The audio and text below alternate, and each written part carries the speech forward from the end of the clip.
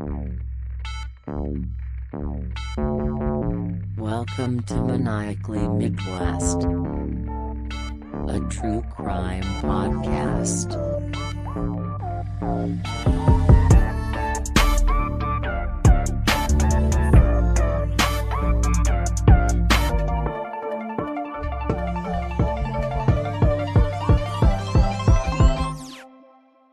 Hello, lovely listeners.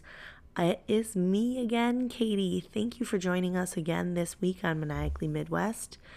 I honestly didn't know. I know I told everyone that I was planning on releasing another episode, but then almost immediately following last week's release, I lost my voice. And while you can still kind of hear like remnants of that right now, the way it was like 5 days ago, 6 days ago, this is an improvement. I can deal with this, but it was so bad.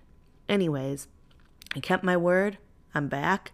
I'm ready to rock and roll. And I think that everyone who's super into true crime, this has been a talked about thing.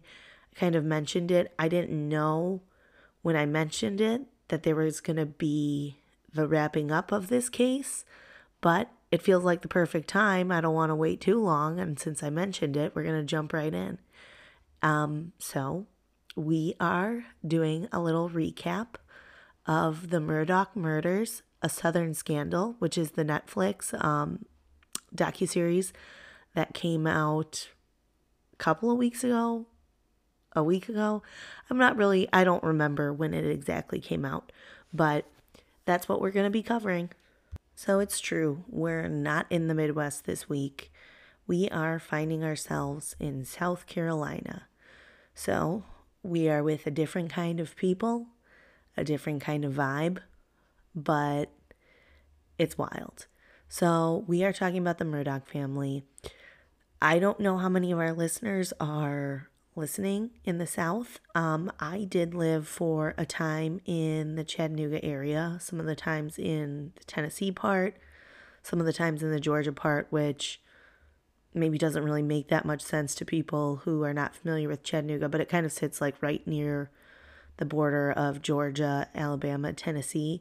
So we lived for a very short amount of time in the Georgia section that's like butted up right against to the Tennessee border and like the greater Chattanooga area. So anyways, the Murdaugh family is a pretty prominent family in South Carolina. The family that we're going to be talking about, like the main family, which is going to be Alex Murdaugh, his wife Maggie, and their two sons, Buster and Paul. Now, the Murdaugh family is super, super prominent in this area of South Carolina. And part of the reason for their prominence is that, like, for almost a whole century, the Murdaugh family acted as solicitors. And solicitors are essentially the prosecutors of the county. So while Alex Murdaugh himself was not a solicitor, he actually, by his dad, was given a badge from the solicitor's office as a volunteer. So that kind of plays into some of the privileges that he saw based on his family's involvement with that office. But essentially think of it as his family comes from a long line of prosecutors for their county. And while I believe the thing that I saw I did bare minimum research on this. I watched the show, but then I like kind of saw bits and pieces as I was watching like little bits of the trial that Alex Murdaugh had only ever been involved in one criminal case with his dad as far as his like involvement of being a volunteer for the solicitor's office, which is not really that much. So it seems like this was just because it was his kid, he got a badge, and then even after his dad left, because that was a position that's elected, the next guy who was elected, I'm blanking on the name, he also granted him a badge from the solicitor's office. So that'll come into play in a little bit and kind of some of what I would classify an abuse of power from the family, specifically him, but I mean, generally speaking, their entire family. But we can jump into that in a little bit. So, okay, I'm not going to piece through the docuseries episode by episode because I feel like it kind of like jumps from one thing, then backwards, then forwards, then backwards again. And I think that can be confusing. It's super riveting. If you haven't watched it yet, watch it. It is batshit crazy. Excuse my language, but it is bonkers. I think like another thing that plays into the wildness for me is kind of this like undertone of like Southern politeness, Southern hobnobbing, or whatever you want to call it. And we can kind of go back into that when we talk about the trial and kind of my thoughts about that whole ambiance and whatnot. But it is freaking nuts.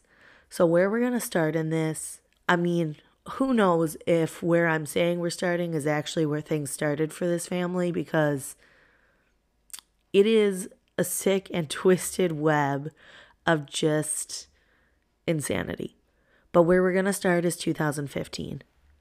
Okay, so in 2015, July 8th, 2015 to be specific, a 19-year-old boy, or man, I guess technically, whatever.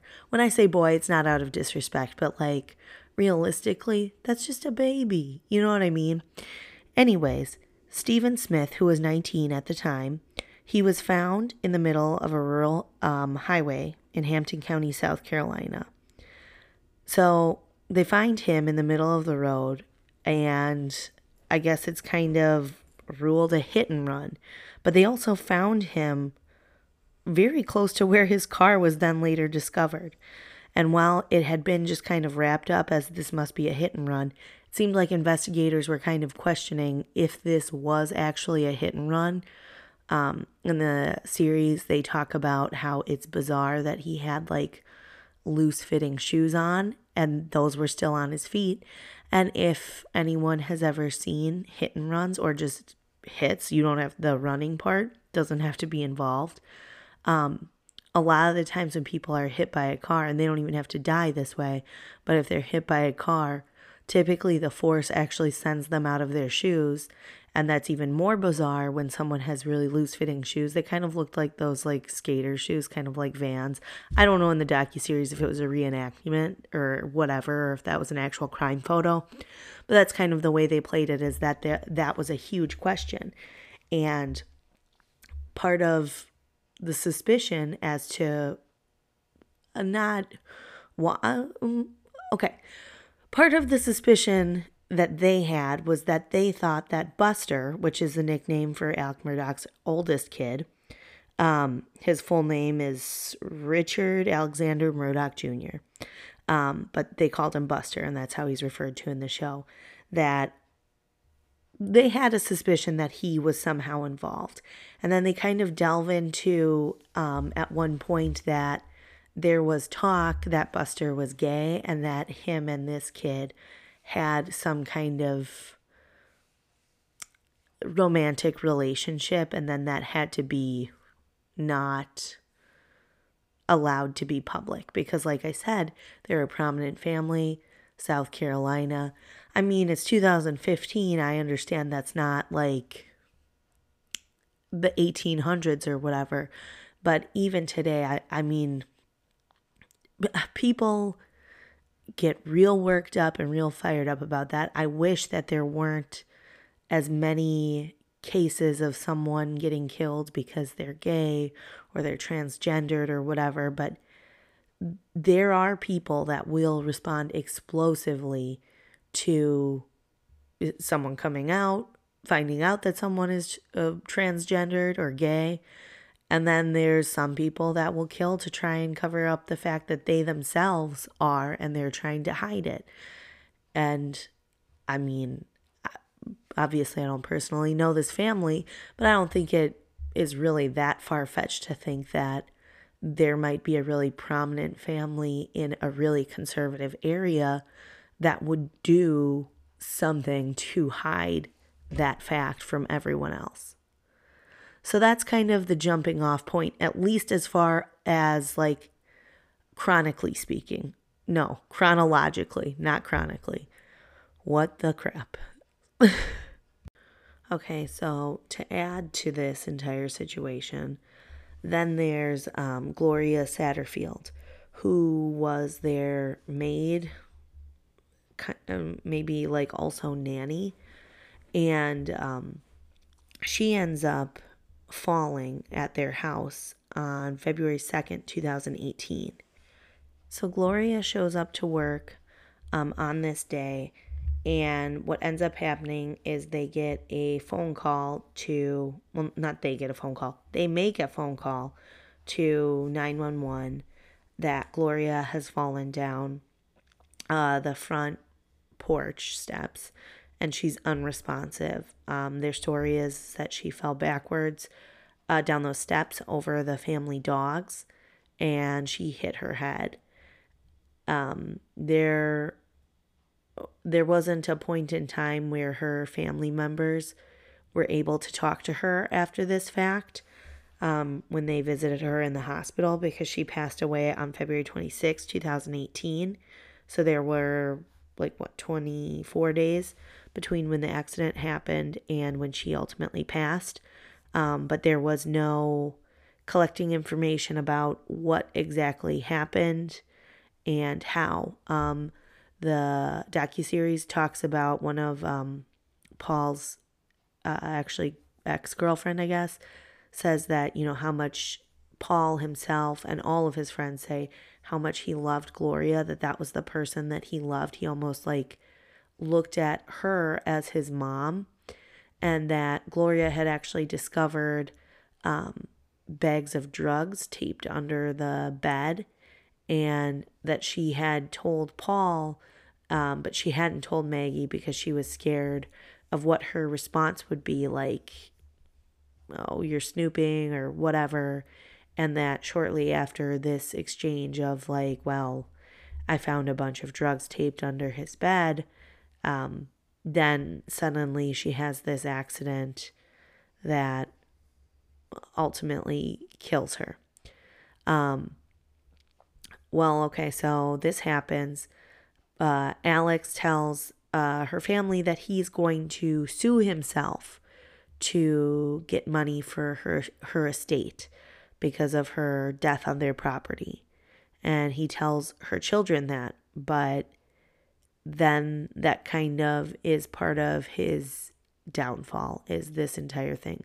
So we'll kind of revisit that, but just so you know, he then says that he's going to sue himself, and other people are aware of the fact that he says he's going to sue himself to get them money for her untimely death on their property due to their dogs, which I wouldn't even know that that's an option if I'm being really completely honest.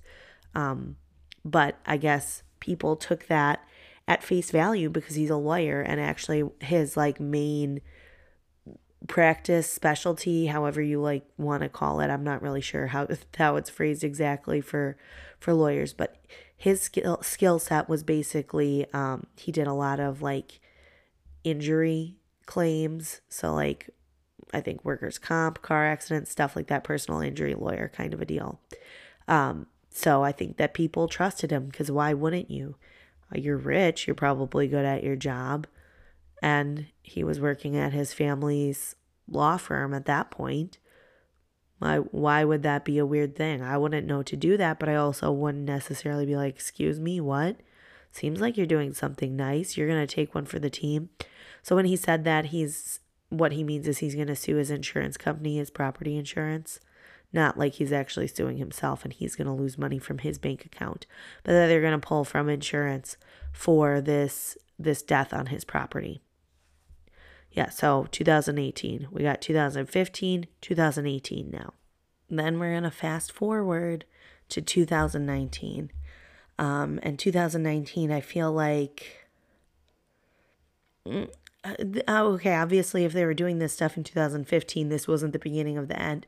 But it seems like this is the thing that just really shone a spotlight on this family, and possibly is the thing that kind of forced the dominoes to kind of start falling for them and people to start paying attention to how things were going.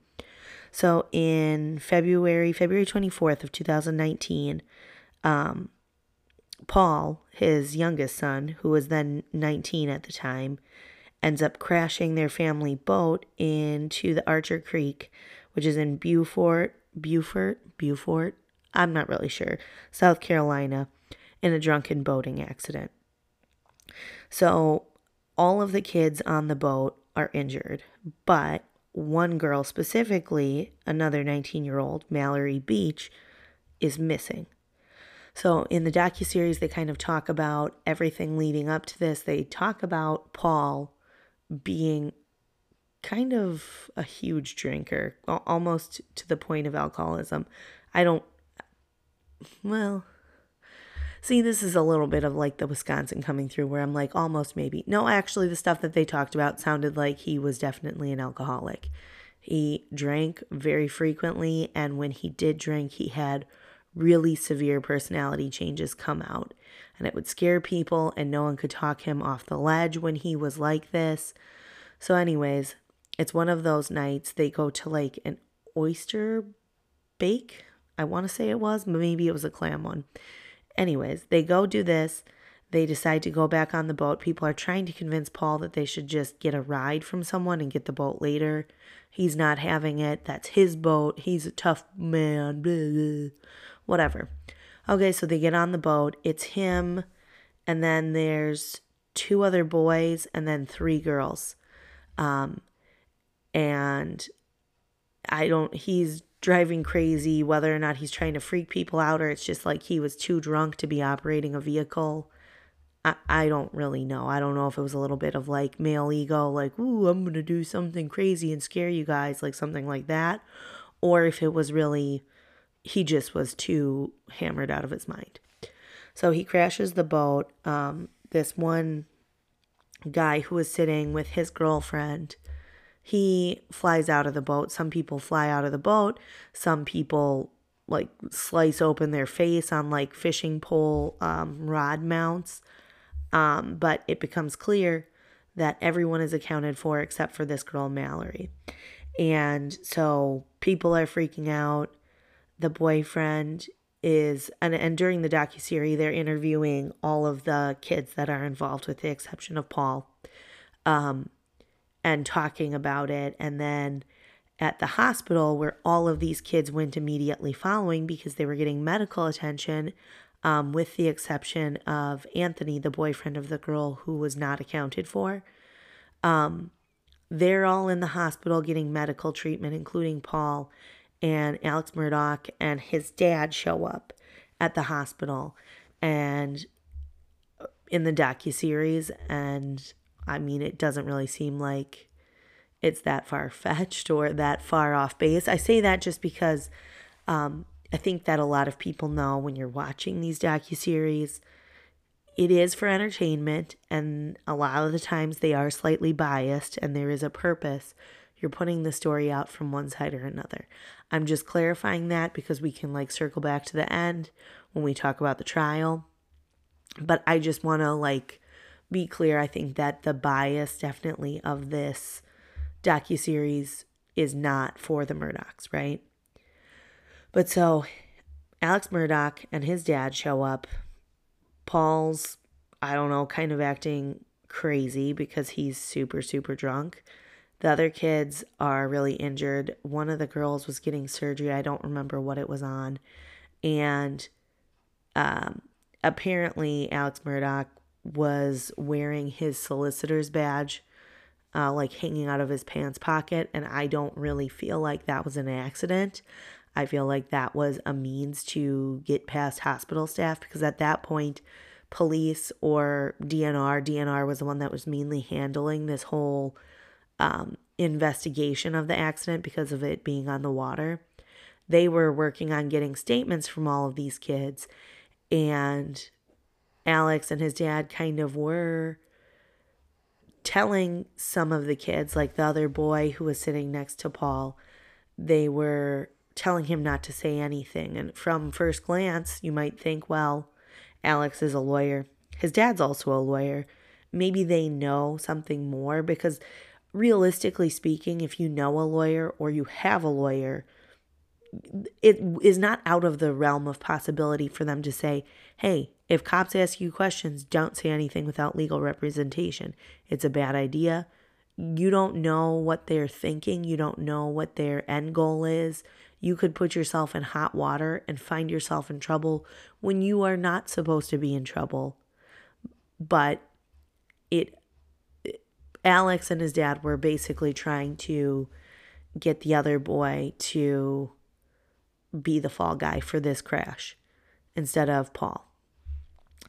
And at one point, Alex says to a nurse or someone that one of the girls is not supposed to be asked questions. He's her lawyer, but also he's her guardian, and he definitely was not. So he was kind of like trying to manipulate the situation for whatever was best for him and his family, specifically Paul, since Paul kind of screwed the pooch on this one by this entire situation. So, okay, the accident is actually February 24th, 2019. And finally, on March 3rd, 2019, which is like a week, a weekish, after this accident, her body is finally recovered, but her body is recovered like 5-ish miles away from where the accident was, which is horrifying. I know that the docuseries kind of talks about how the boyfriend would just go there every single day and just had so much hope that she was just going to walk up and it was going to all be okay. And being a person watching this, you're like, oh my gosh, dude, there's no way you could have thought that was going to be the end of it, because, well, you also kind of assume what the ending is when you're watching docuseries, but it is heartbreaking to think about all the situations when people are like waiting for loved ones to show up and people are like, that's not really likely. I can't imagine, and I probably would do the exact same thing and have so much hope that I'm going to see that person and they're just going to walk up and be like, oops, I took a wrong turn over here. Eventually she was found. The Murdaughs, they were one of very few people that were allowed to cross the crime tape lines. They weren't letting anyone in. They would stop Mallory's family from being by where the accident happened while they were sending divers in, but they would let the Murdaughs there, which I realize that if he has that badge, maybe he does have special privileges, but it doesn't really take much common sense to figure out it doesn't matter if you have those privileges. I guess try to get those privileges to extend to the people who really need to be there, but it kind of does look like you're just showing up trying to cover your own family's ass. So, okay, she's found. They also are doing investigation on this entire thing, and while a lot of the kids had said that Paul was driving the boat, DNR was taking Alex Murdaugh's word for it initially, it appeared. But then eventually, when it came down to it and they're looking at the boat and the blood spatter and there's like this giant gash on this kid Connor's face, there is no other person who could have been driving it except for Paul. So, accident happens February 24th. March 3rd is when Mallory's body is found. And then on April 18th, 2019... Paul Murdaugh was charged with 3 felony counts, including 1 of boating under the influence causing death, and then 2 counts of boating under the influence causing bodily injury. And then also the Beach family filed a wrongful death lawsuit against the Murdaughs. But Paul ends up getting arraigned on May 6th, and he pleads not guilty. But a thing that really pissed people off is he never, when he was arrested, when he was arraigned, nothing did he show up in like the orange jumpsuit. He didn't have to do time in like county before getting this hearing for bond. He showed up clean, nice. He was still partying, having a great life. Meanwhile, there's all these other kids who are traumatized from this accident because they have extremely serious injuries, but they also know that they were basically there while their friend died. And she like drowned or what. I mean, it's horrifying. And he ends up getting bond, like $50,000 bond, which is insane. I mean, I understand that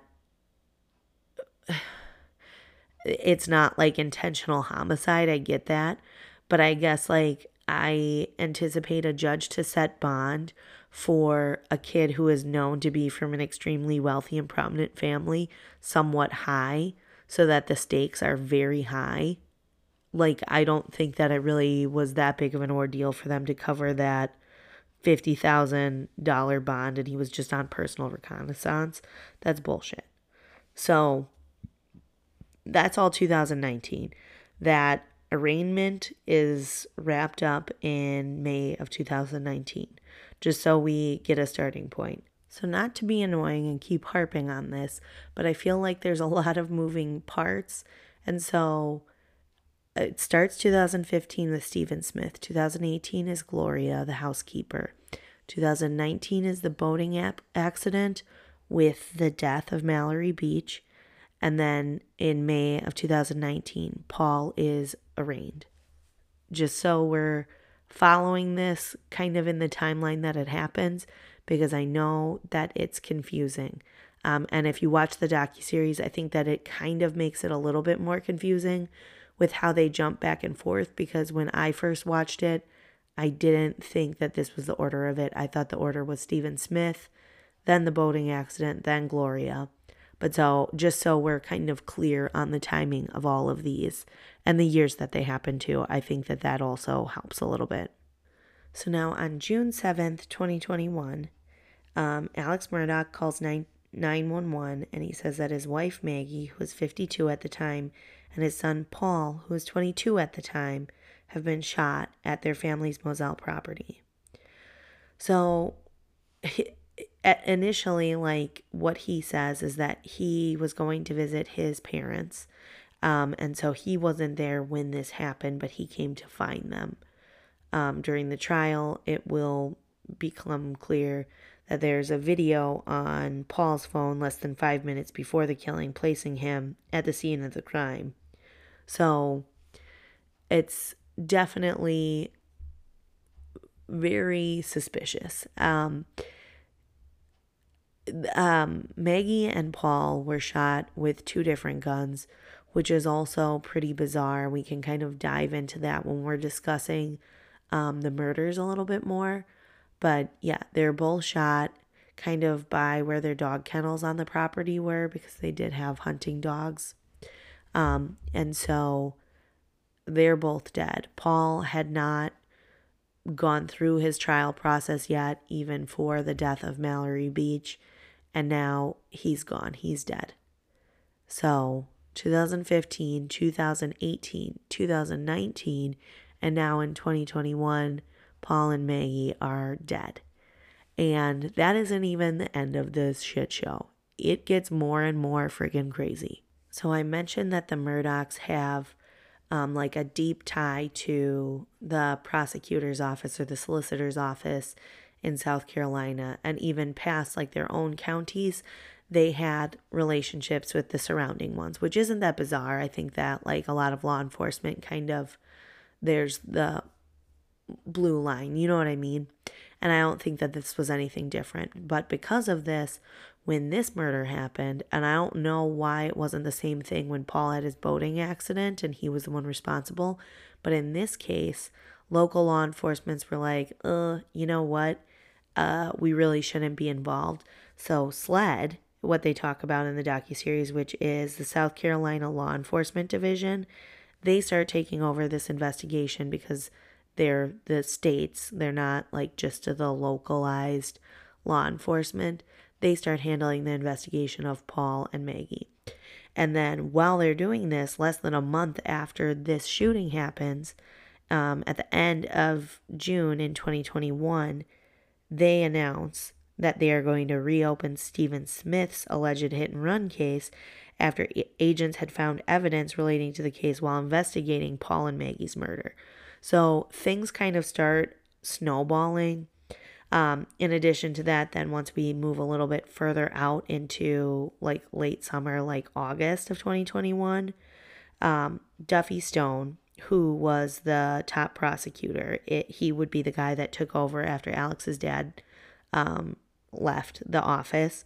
He decides to recuse himself from the case since he is so close to them. I mentioned that he actually had granted Alex Murdaugh his solicitor's office badge and the volunteer position that he held with the solicitor's office.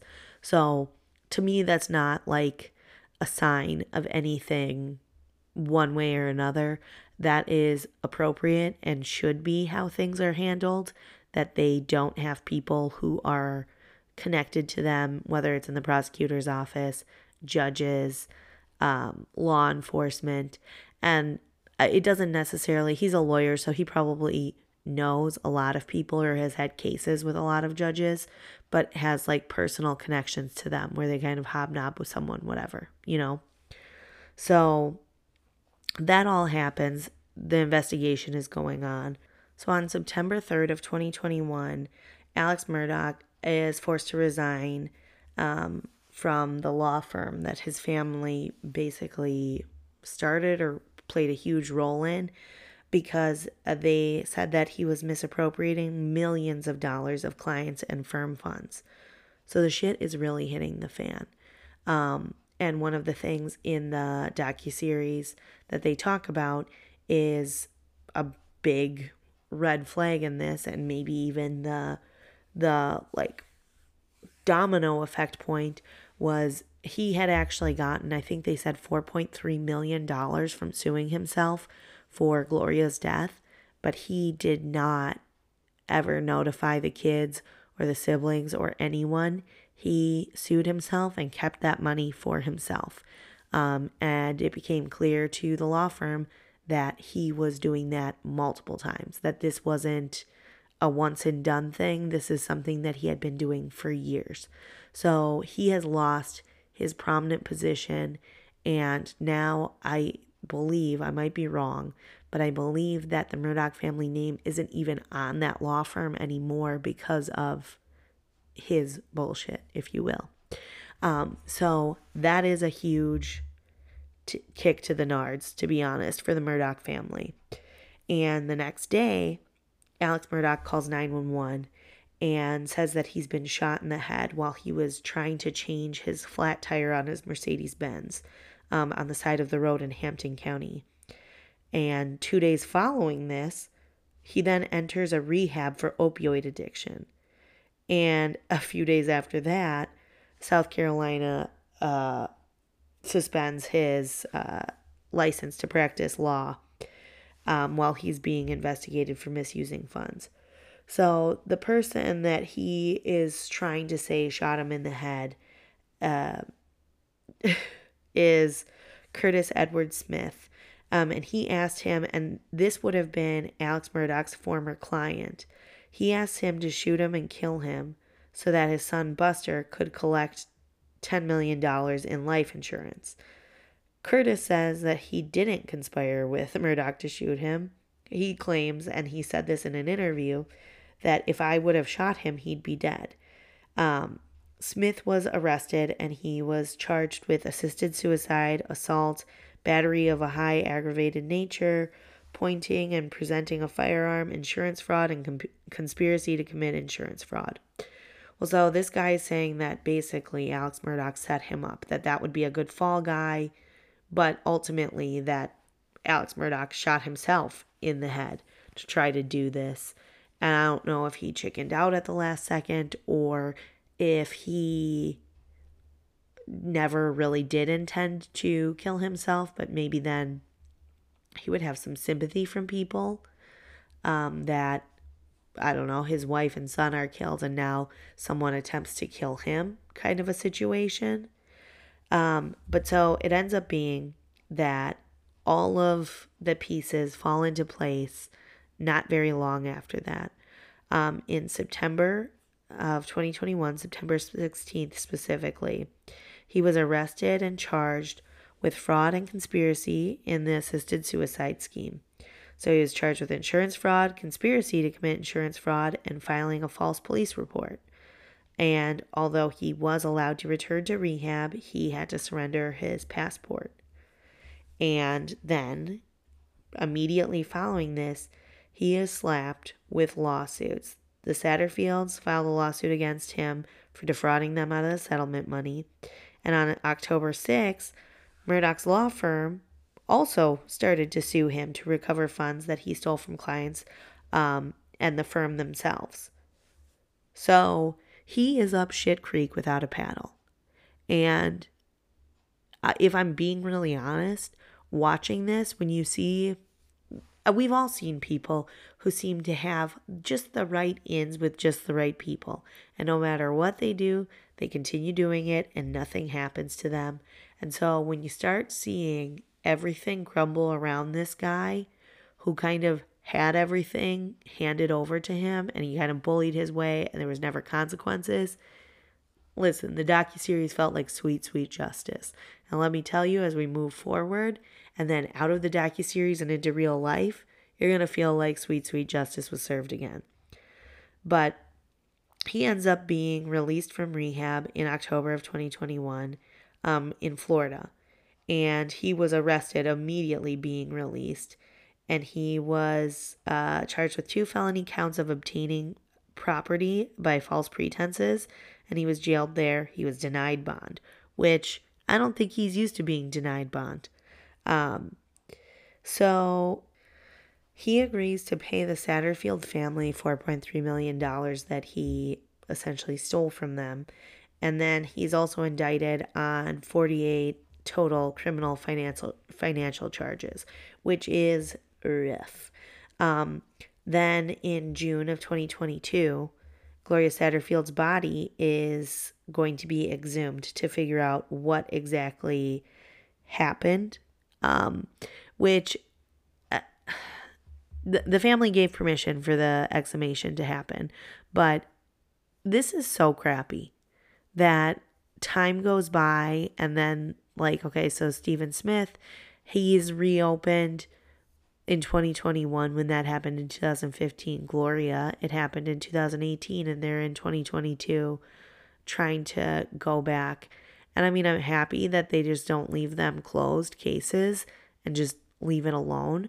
But it still kind of sucks that the due diligence that should have been done wasn't done in the first place and things were kind of pushed aside. At least I feel that way. All right, so July 12th, 2022, Alex Murdaugh is formally disbarred by South Carolina. And at that point in time, he was facing a total of 84 criminal charges and 11 lawsuits, all related to the financial crimes that he had done. And then in July of 2022, he was indicted for all of these financial things. $8.5 million is the amount at that point. And they had also added on 4 new charges of defrauding insurance companies. In July, he was also charged with the death of Maggie and his son Paul. And this, I think, was big for a lot of reasons. I feel like he saw the writing on the walls that he was kind of screwed as far as the financial stuff had gone on with. And they have in the docuseries some of the phone calls between Buster and himself from his prison calls, which I don't really know why. This is sloppy. Maybe this is proof that he is not a criminal lawyer, that he is a personal injury lawyer. But I even feel like they know you mind your P's and Q's because people can record stuff. Buster is caught with his uncle being in Las Vegas gambling money. And Alex is just, his mind is completely blown that people are watching him that much. And I mean, realistically, I think when you know that much money has been stolen from people or misappropriated, you have to question, are they trying to get rid of more before the Pied Piper comes in and tries to collect? That's what I would kind of question. And he also mentions the Stephen Smith thing. He just is an idiot. And the end of the Netflix series basically is him asking Buster, is Netflix doing something on us? And I don't know how to feel about that. I don't know. I want to imagine that from his mindset, this is the worst thing that could happen. He doesn't want attention.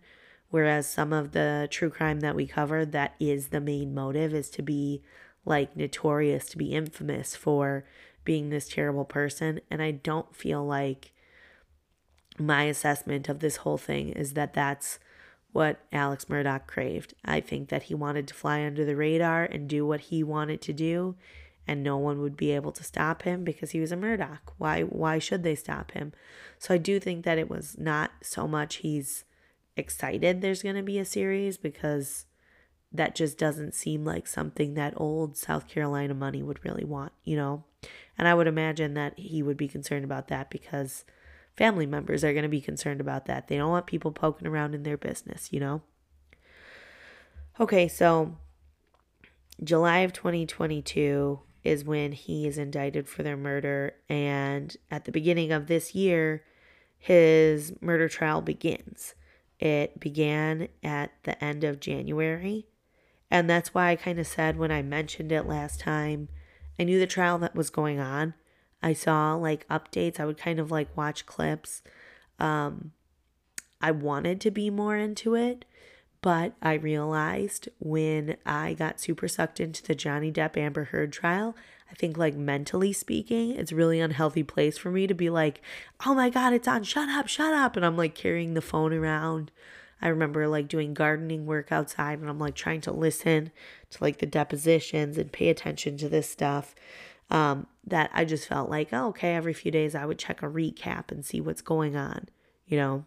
And I didn't think that it would get wrapped up so quickly, if I'm being honest. So during the trial, the prosecutors revealed new evidence, like a raincoat that was covered in gunshot residue that was recovered from Murdaugh's mom's house, bullet casings that were found at the crime scene. It just, I don't know. There was a lot going on. I think another thing that I need to mention is that in the end of January of this year also, the judge did approve a wrongful death lawsuit settlement between the Murdaughs and the victims of the boat crash. So I don't think that it was just Mallory's family that started suing them. I think the other ones jumped on too, but I'm not sure which ones exactly. In February, the evidence was allowed into the case of all of his financial crimes, I think to add to the fact that he's a shithead, which makes sense.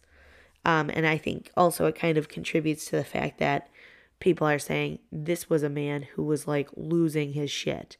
Everything was going wrong all at once. Everything just started going to hell in a handbasket, and he didn't know where to go, what to do, whatever. I mean, I think that it also kind of plays into the fact that he had this opioid addiction.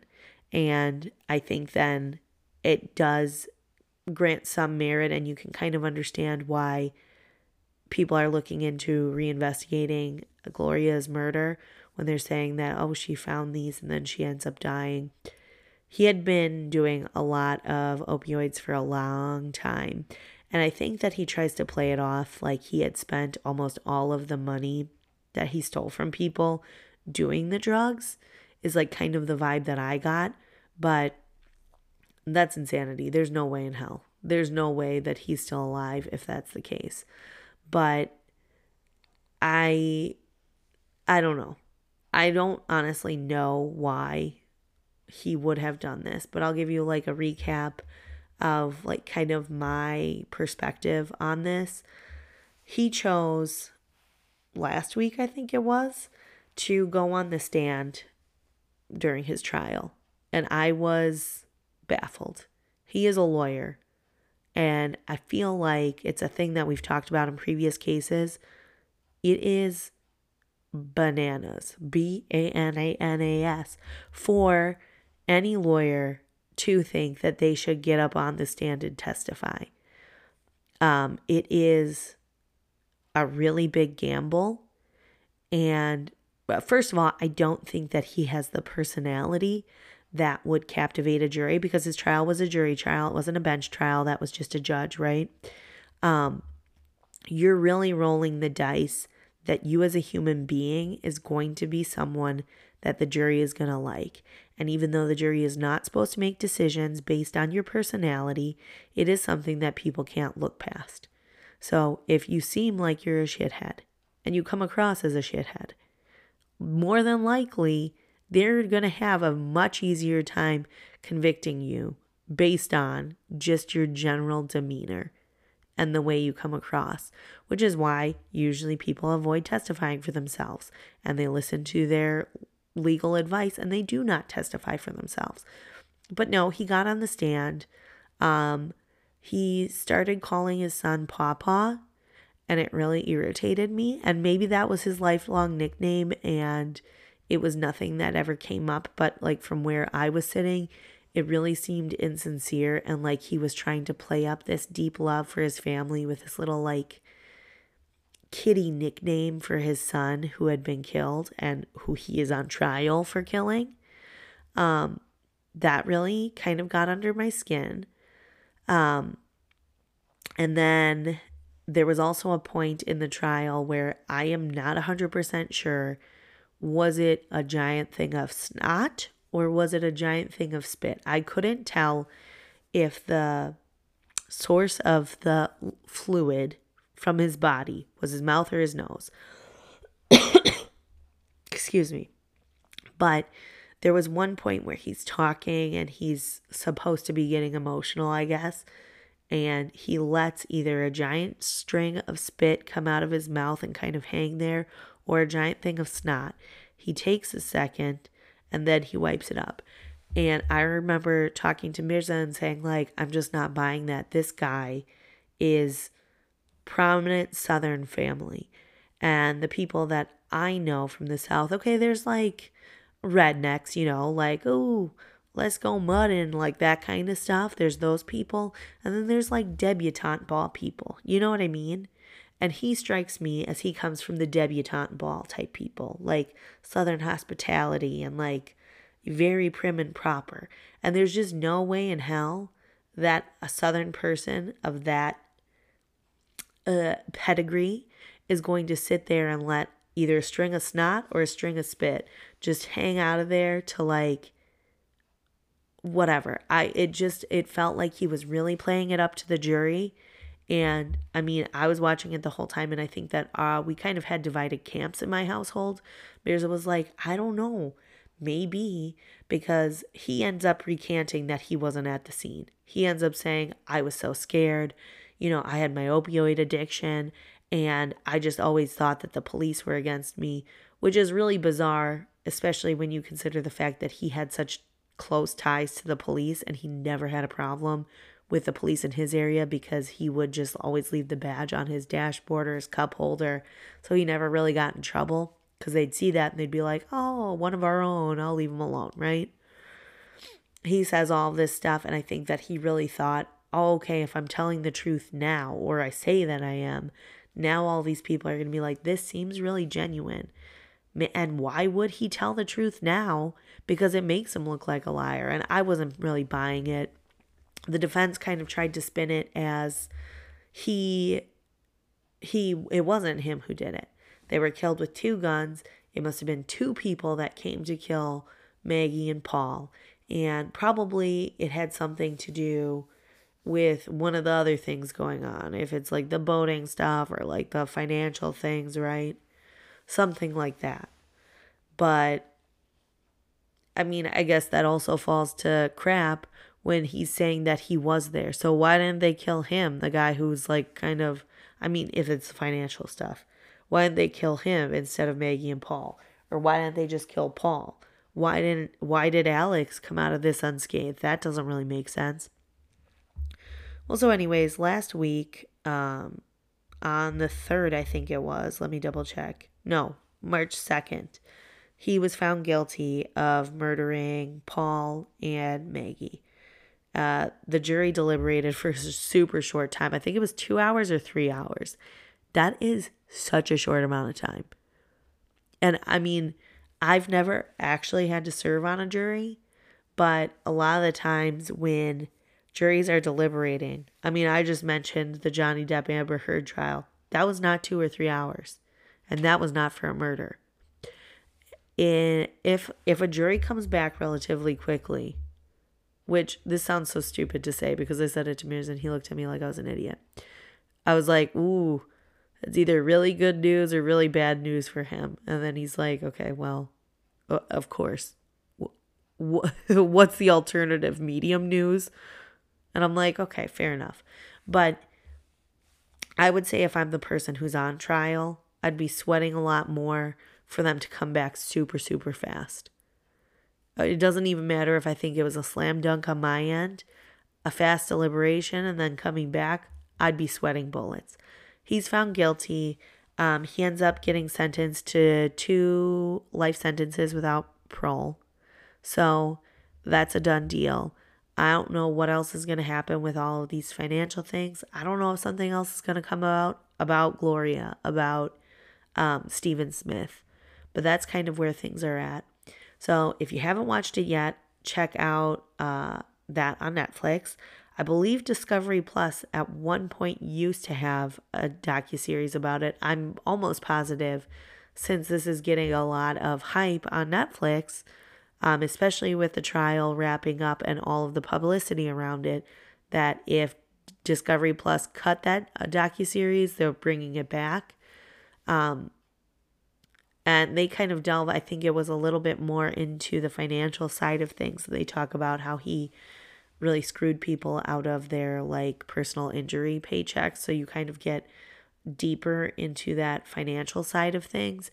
But it's crazy. I mean, you hate saying that, like, you love to see him finally fall down, especially when there was so much collateral damage coming to that point, that you kind of wish, like, couldn't they have caught his, like, financial misgivings, which were probably going on for a real, real long time, even prior to the Stephen Smith kid, and then none of this would have happened? Yeah, but it did happen, and at least now he's having to answer for it. And it just feels, and maybe this is where Mirza tells me I'm a woke feminist, which I very adamantly argue against, because I feel like I'm like equal opportunities. I don't like anyone. That's not a man or woman thing. I don't trust anyone. Nobody. I hate everyone equally, right? Perfect. But you just love to see like a rich white man have to pay for the crap that they did, because it doesn't always happen that way. It seems like there's a lot of other people who get really like hung out to dry for things that they maybe did, maybe didn't do. But when it comes to a white man with money, it seems like a lot of times they kind of skate on this. So it feels like sweet, sweet revenge. But anyways, that's all I've got for you. This was a lot longer than I intended, and I can already feel my voice going to crap. So I'm going to wrap it up. I just want to add in case someone is missing my weather report, it was 50 degrees and sunny here today. It was beautiful. It was awesome. I was going to take my lovely children on a nice walk in the sunshine, and about 2 minutes into it, all hell was breaking loose.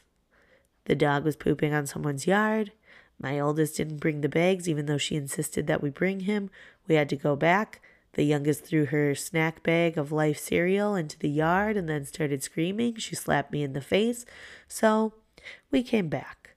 But we made it out into the sweet sunshine for a few minutes before we ran back to our house, and I said, I'm never bringing these animals anywhere outside again. So if you guys got some recommendations for some leashes for some 2-year-olds, it'd be much appreciated, because I honestly don't know how I'm going to go anywhere in public with her. She will not hold my hand. She's a slapper. It's a whole thing, okay? So good vibes, prayers, whatever you can do. Start a GoFundMe for some mental health help, because she's going to be the one that breaks me. 100% for sure. For sure. But that's all I've got for you this week. I'll check you guys later. Love ya. Bye.